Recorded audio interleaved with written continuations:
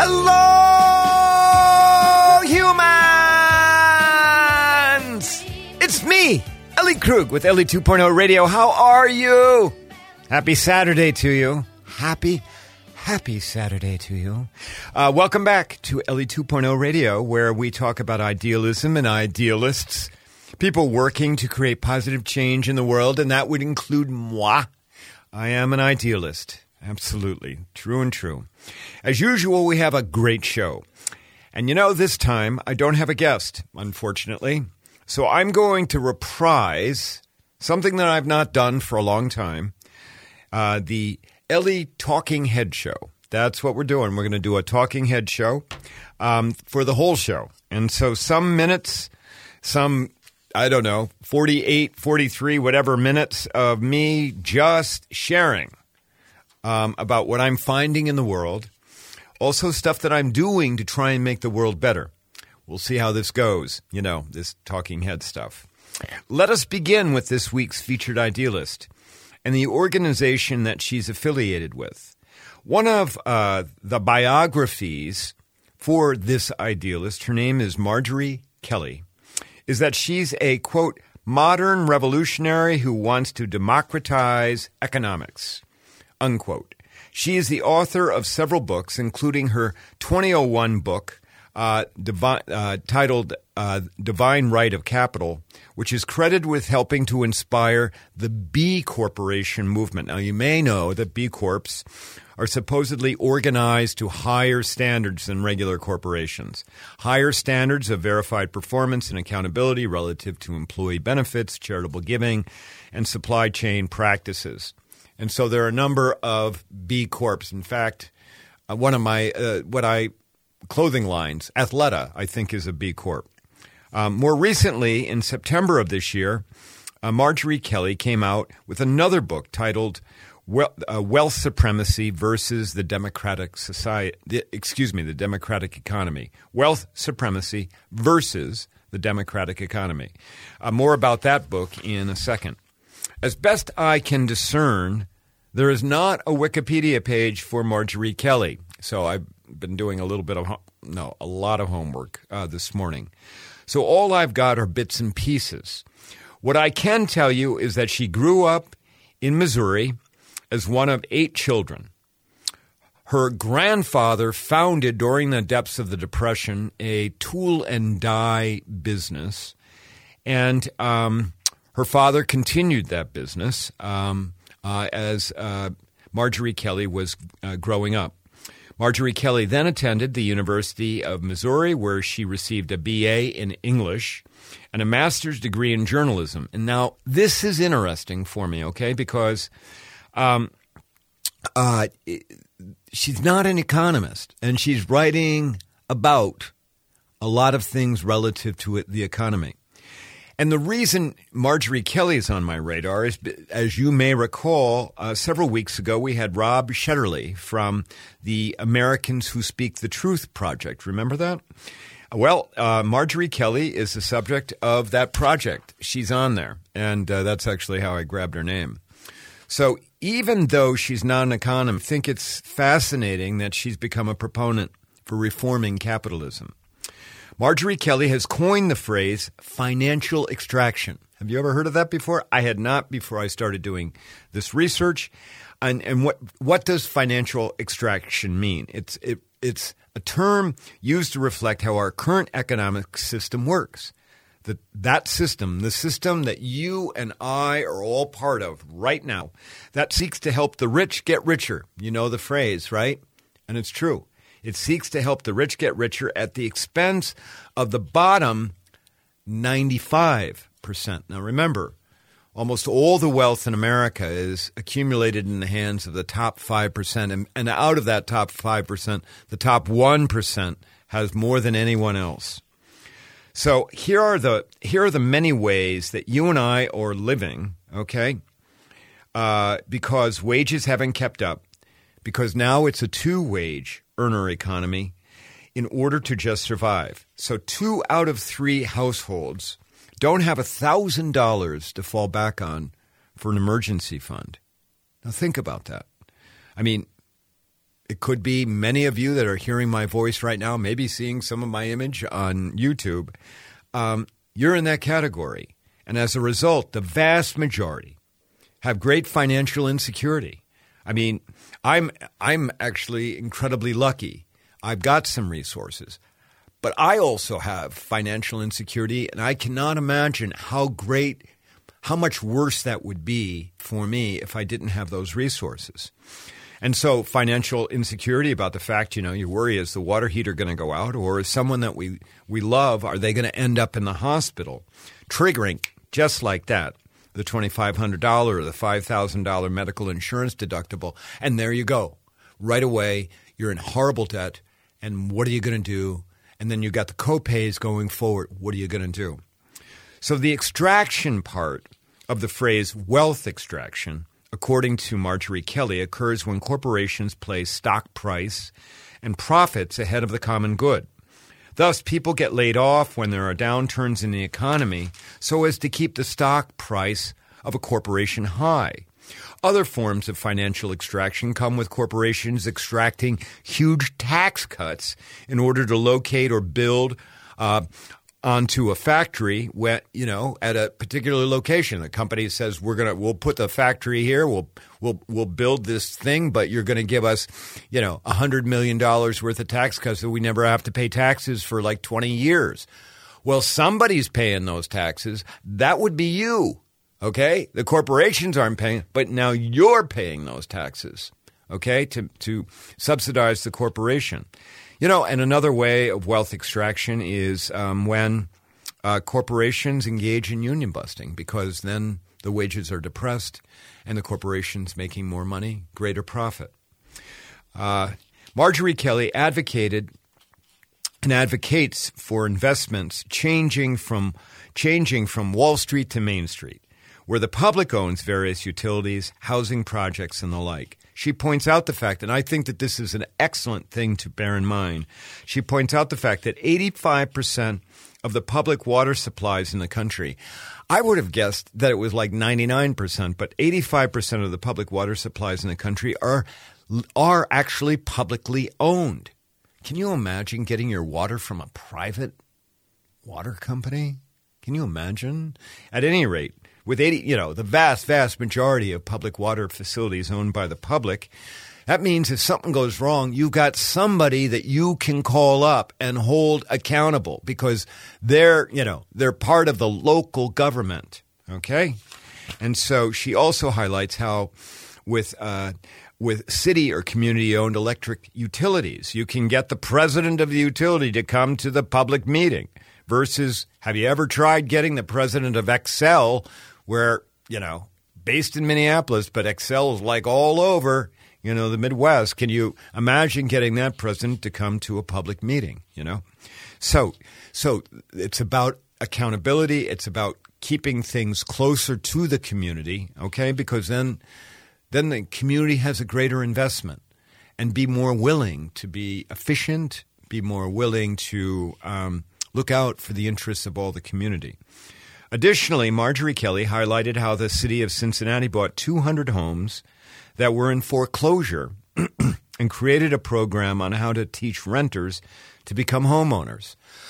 So rather than perpetuate a lower class of folks who never are ever going to be able to get out of renting and thus can't build any wealth of any type, okay, because the classic way of building wealth in America, other than the stock market right now, and there are a whole lot of people that cannot invest in the stock market, the classic way of creating wealth is you buy a home and it appreciates and then you have some wealth to go and retire on or to pass on to your children. Majorie Kelly is also associated with an organization called the Democracy Collaborative.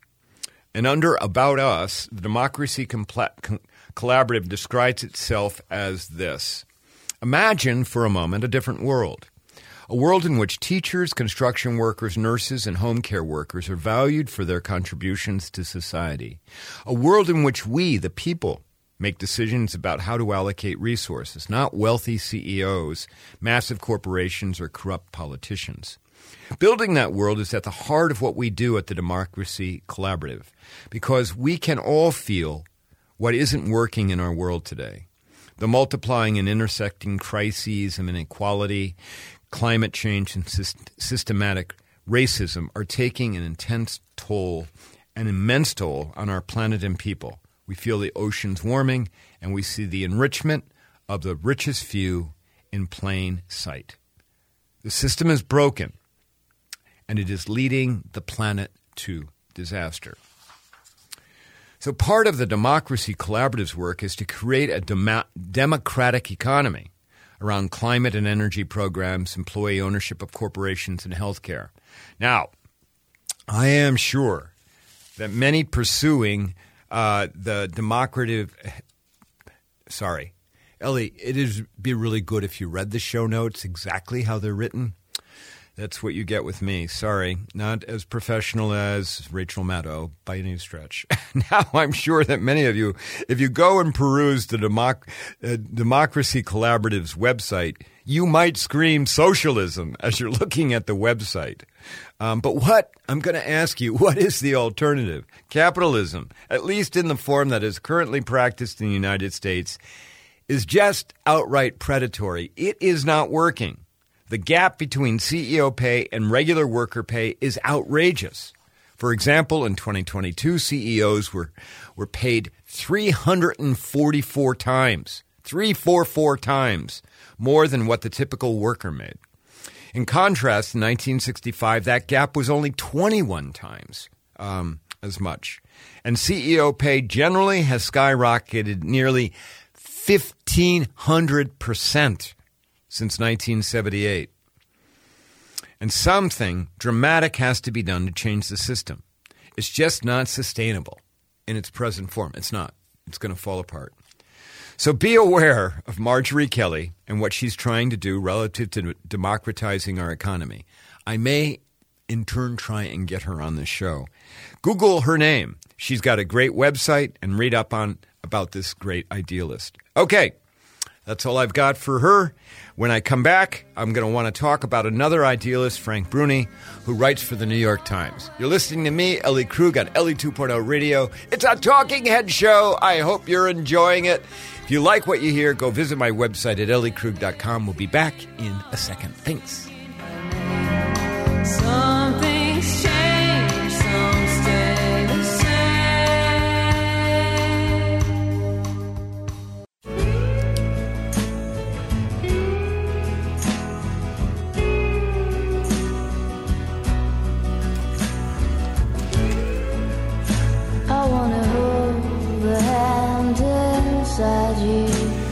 And we're back.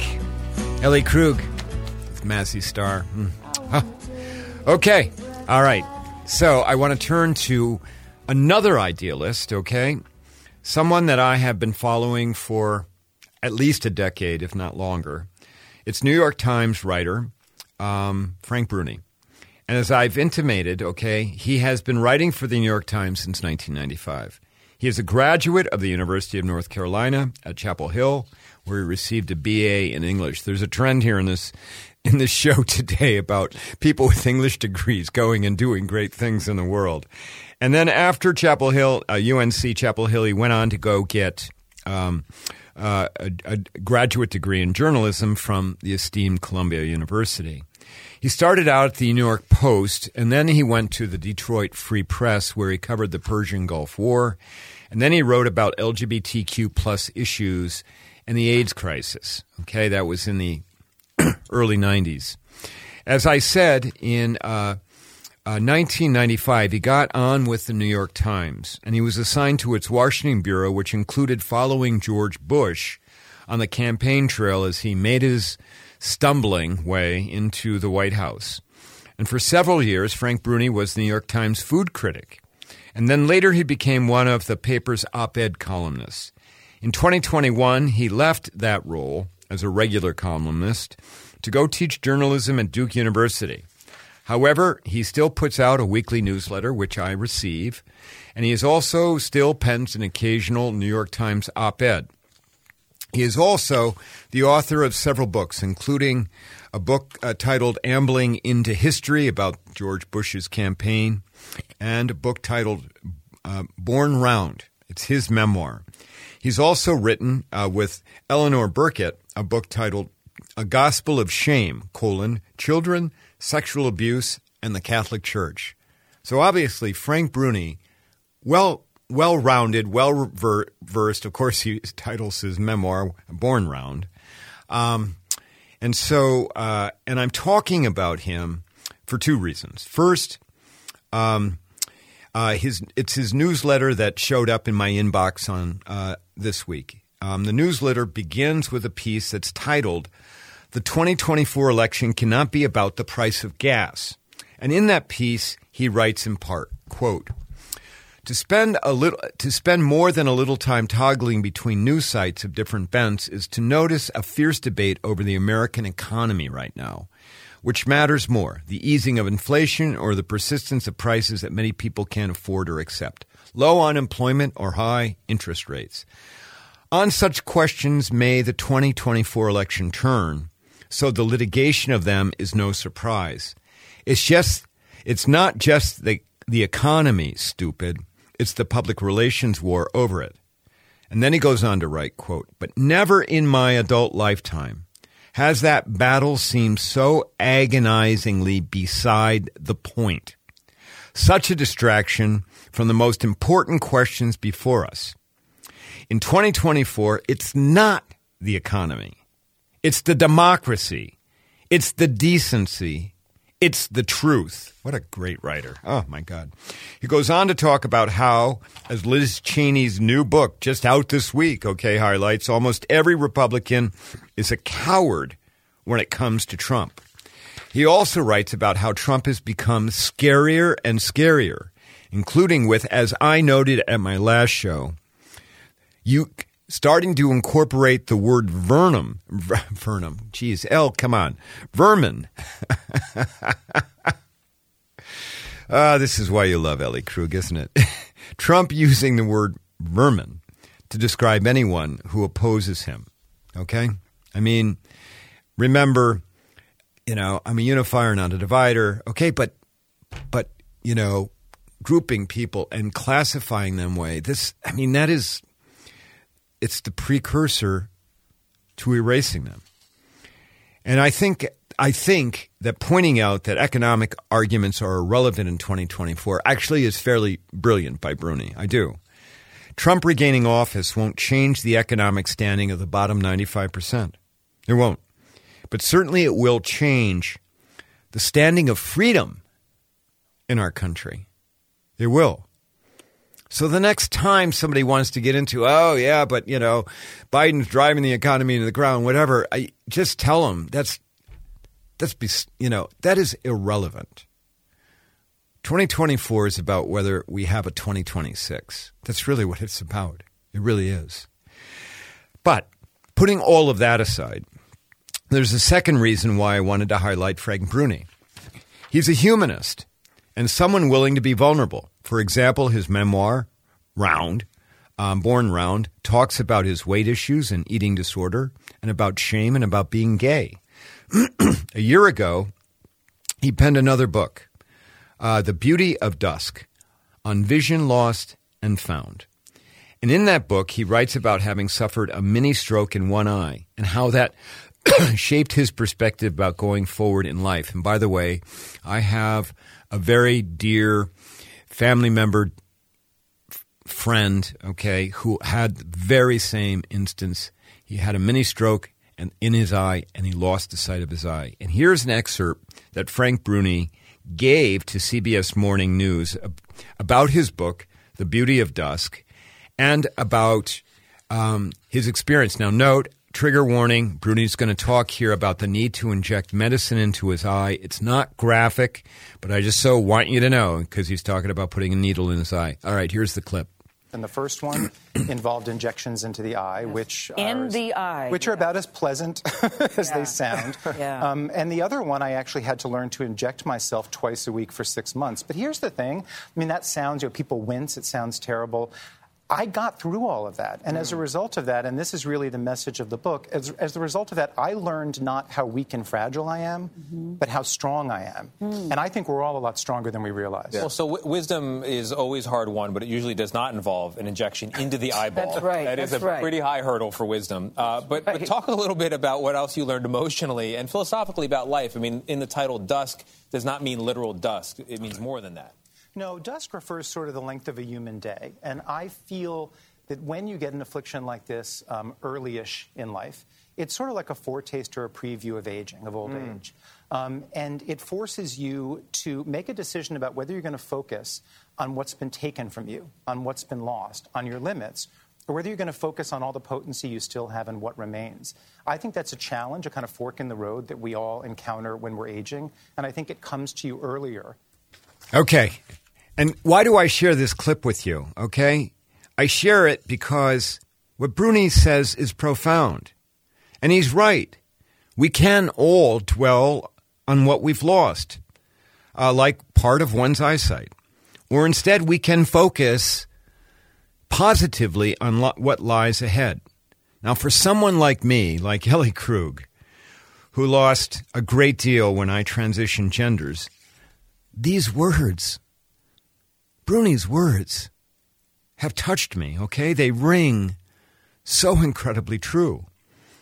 And Bruni is right that we humans have the capacity for great grit and resiliency. We do, everyone. We do. All of you who are listening to me right now, all of you have had setbacks. All of you have struggled at one time or another. Maybe you're still struggling right now. But the truth is, we do have that choice of whether we focus on what we have lost or the feelings of loss, or whether we focus on what's ahead. Because you never know what great things may lie ahead.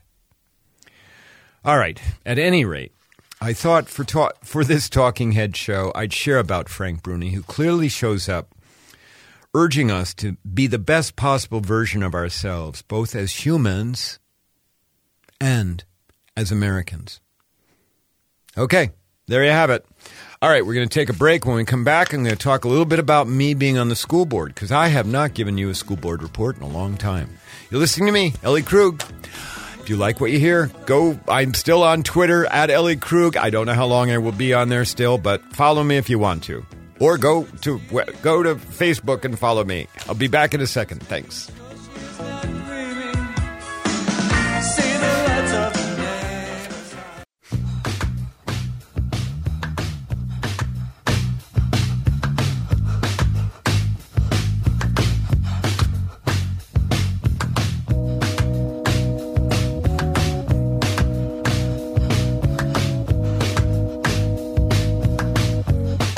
And we're back, Ellie 2.0 Radio. Okay, so Frank Bruni, you know, he's got a newsletter. Just go Google him, sign up for the newsletter. It's free, it doesn't cost. He talks about a lot of different things, just incredible stuff. And so I can't say enough about it. You know, yes, I love the New York Times. I do. I support them. I pay, yes, say what you will about the Times. Because it's hit or miss with a lot of things. But anyway, Frank Bruni, I don't think is. I think he's always on the money. All right. So, okay. Talking Head Show. So are you getting too much of me? Is it okay? If this is too much, just email me at elliekrug@gmail.com. Let me know if it's too much, and I won't ever do a Talking Head Show again for a while. I don't know. So... and the truth is, it's difficult to line up guests all the time, okay? Particularly when you got a bunch of other things going on. Anyway, okay. So hold on, all right? And so I want to talk about school board. I have not given a report for a long time about school board, and I want to do that. So to kind of for those 100 or so new listeners for the very first time here, let me recap a little bit about what it is I'm talking about. So a year ago, I was elected to the school board of my school district, Eastern Carver County Schools, District 112 here in Minnesota. I ran a campaign in a purple county. Everybody knew I was transgender. Out of 12 candidates, and there were 4 slots open. Out of 12 candidates, I came in third after the 2 incumbents who were reelected. And the fourth candidate who came in, and fourth candidate elected, was one of 4 conservative candidates who had been running for, to have like a whole block of conservative candidates on the school board. And so that candidate, his name is Joe Scott, he was elected as well. So the school board, as we have 7 school board members. Out of the 7, 2 are new rookies. That would be me and Joe Scott. And why did I run? I ran, first of all, to serve the community. I mean, it is about public service, and I've never ran for elected office before. Although I've run for things I had to get elected to, like presidency of the the homeowners association. I've done that 3 times now, but never to public elected office. But I wanted to serve the community. I believe in doing that, and I'm going to be 67 years old. There's not a whole lot of time left. So, Ellie, you're either going to do it now or never. I also ran to make a difference in the world, okay? A positive difference. I did. And that difference was infused in part with my desire to protect those who lack voices. Because it is, still a society where, if you're white in skin color, if you're Christian in your religion, you have a religion versus you don't believe, okay? If you're male, all of that is dominating in our society. And there are a lot of people from a lot of different communities who are on the other side of things, who represent marginalized groups. And so I ran to serve everyone, of course, okay, even those I just described in the dominant group, but I have the unique experience of having gone from the top of the pyramid, where I had all of that privilege, to now, identifying as a transgender woman and actually a woman who happens to be transgender. And both of those groups, okay, women and trans folks, are marginalized in our society in a variety of ways, okay? And so I had those goals: serve the community, make a difference, protect those who lack voices. And I think I've accomplished, I've been working, and I think that I've been serving both of those purposes, but not without some bumpiness, okay? And, you've got to take, if you've been listening to this show, you know that I'm a former trial lawyer for almost 30 years. You know that I'm passionate about a lot of things, but passionate about protecting humans, about trying to make this world better. And the bumpiness has come from those passions. It really has. Now, I'll give you an example of how this bumpiness has shown up. So, it is, in my view, a cockamamie arrangement. The way school board meetings in Minnesota, not just in my district, but across the state, the way that school board meetings go in Minnesota, and the way they generally go in a lot of other places. And that is, if the public wants to come and have input to the school board, they get 3 minutes at the podium, and there's a timer. There's a clock. As soon as they start talking, somebody hits a button, and when it hits 3 minutes, it starts beeping, beep, beep, beep, beep. You get 3 minutes to stand at a podium to talk to the school board about what it is that you think is important, about why you want the school board to focus on what it is that you brought to their attention. And the system is, the school board can't ask you any questions, can't respond in any way. They just look at you as you're saying that. That, in my book, is cockamamie. It is. How in the world can you have true engagement But nonetheless, those are the rules. And, Ellie, you got elected, you buy into those rules. But I'm going to give you an example about how I've created problems, okay? And that is, earlier this spring, you may recall, my regular listeners, that for more than a dozen years, my school district was graduating its 2 high schools at an evangelical church. Evangelical church that was intolerant of LGBTQ people, intolerant of Black Lives Matter, intolerant of people who are divorced, okay? Didn't believe in divorce. And so earlier this spring, we had a student who was going to graduate. He was transgender. He came very eloquent, came before the school board at this, 3-minute thing. He talked about how it was wrong to be graduating from that church and said because he felt unsafe, he wasn't going to walk. In other words, he was going to forfeit his graduation ceremony because we were having the graduation at a place that marginalized him, that made him feel unsafe, lesser as a human. He says that. Now remember, school board members can't reply, It's just nobody says a word, okay?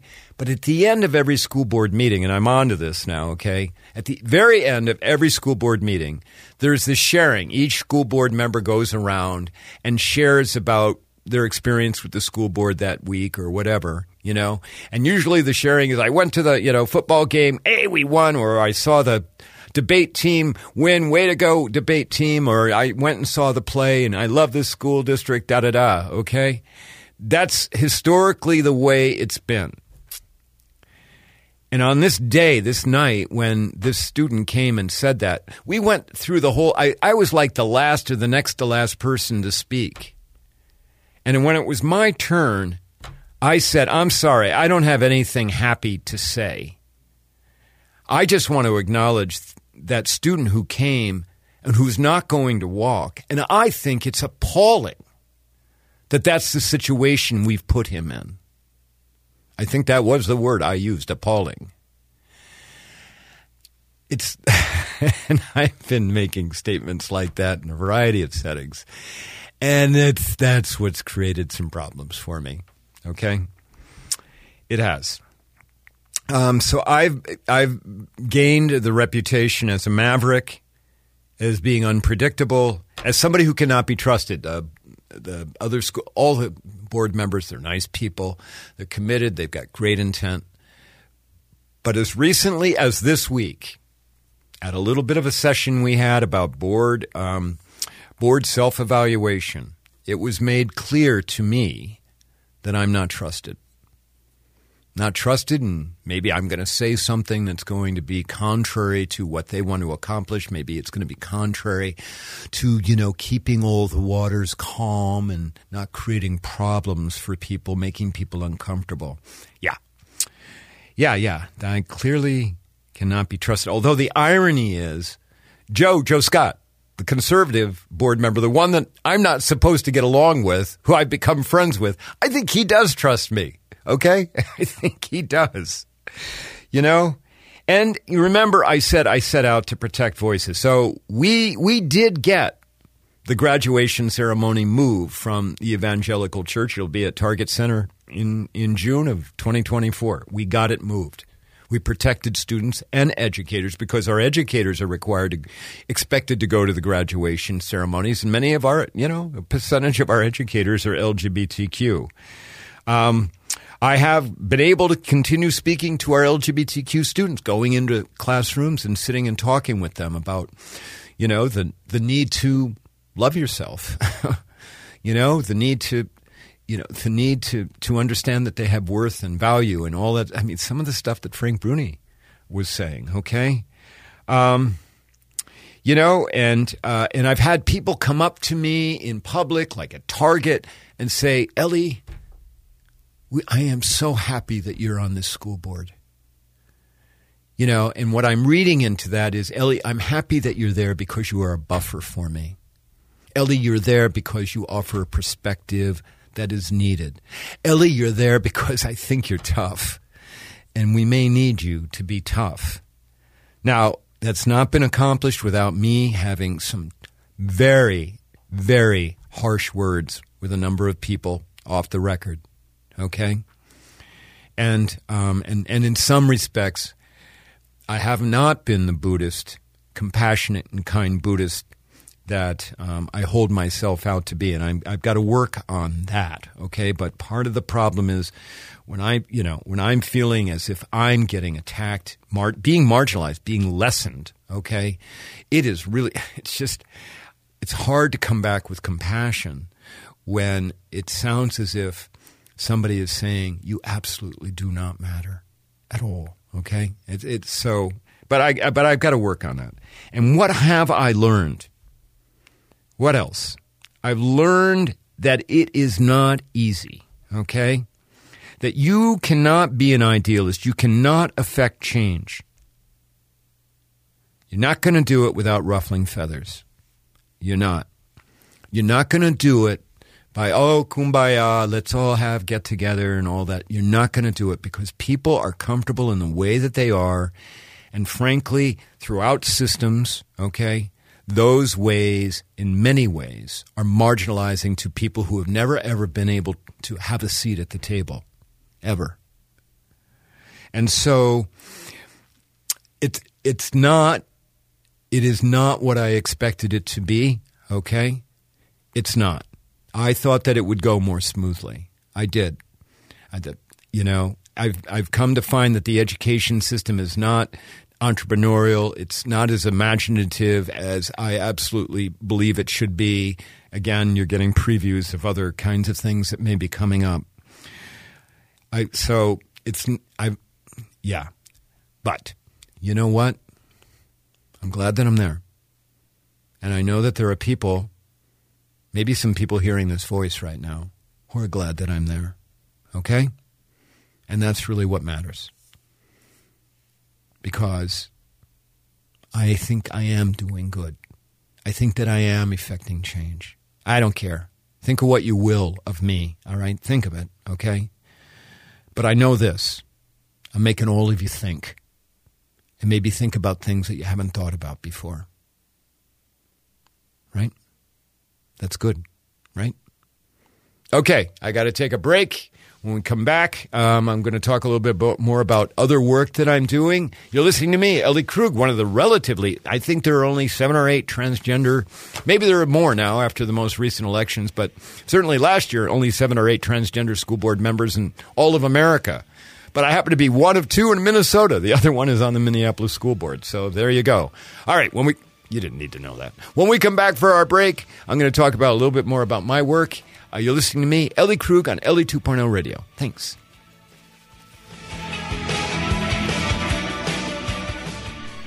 How long till my soul gets it right? Will any human being ever reach that kind of life? And I'm back. Ellie 2.0 Radio. I've got barely 3 minutes to tell you a couple of things. One is, if you do follow this show, you know that I tape it on Fridays. Okay, so you're hearing it on Saturday. I tape the day before, unless I come live like I did a couple of weeks ago. So if you're on Facebook, because we are Facebook Live right now, and if you are on Facebook, just FYI, I'm going to be at the Mixed Blood Theater in Minneapolis tonight. They have a series of interviews. They call them the Zealous Hellions interviews. Apparently, I'm zealous and a hellion, and so that means I'm going to be interviewed on a stage in front of an audience. Now, Mixed Blood have a sliding scale fee. If you can't afford, you can still go in, but it's also going to be online. So if you don't want to trek to downtown Minneapolis, but please do if you can, okay? But if you don't want to, you can go online. All you have to do is go Google Zealous Hellions Mixed Blood, and you'll be able to find the link to register to come online tonight. So there you go with that. And then for those who are interested, because I'm getting increasingly increased requests, Ellie, when are you going to speak in public? We want to come and talk to you, come watch you, because many of my talks are closed loops where it's just an organization brings me in and it's just for their organization, not the general public. Okay, so on December 10th, that's a Sunday, at 10:45, for an hour, I'm going to be speaking at Christ the King Lutheran Church in Bloomington, Minnesota. I'm going to be giving my Gleaning Authenticity talk, which is partly my story, partly a talk about the power of human authenticity, partly about how we all have moments of truth and whether we pivot from those moments or whether we squander those. So that's going to be on December 10th, Sunday, December 10th at 10:45 at Christ the King in Bloomington. You don't have to be a member of the church to come. Public can go to that, okay? All right, lastly, I've been working on the book, the book that never, ever ceased. My work has dropped off, so December, almost nothing other than these things I've just told you about. And January, nothing until the end of January. So I have gone back to my book, and I've got to tell you, I love it. I love writing. I do. It is such a gift to me. Not that the writing is all that great, but it's just, I love putting sentences and ideas down on paper, well, through a computer. Just don't get me started. All right, we got to go. Big thanks to my producer, Brett Johnson, who's had to do a little bit of math today. Thank you, Brett, so very much. Listeners, thank you for tuning in, and thank you for grabbing the podcast off of Spotify or wherever you get it. Please let others know about it. Please do that, because I want to take this show national, of course. And between now and when you hear my voice next, will you do me a favor? Will you go out and do something to make the world a better place? Will you do that for me, please? Okay. Ellie Krug, over and out. Bye.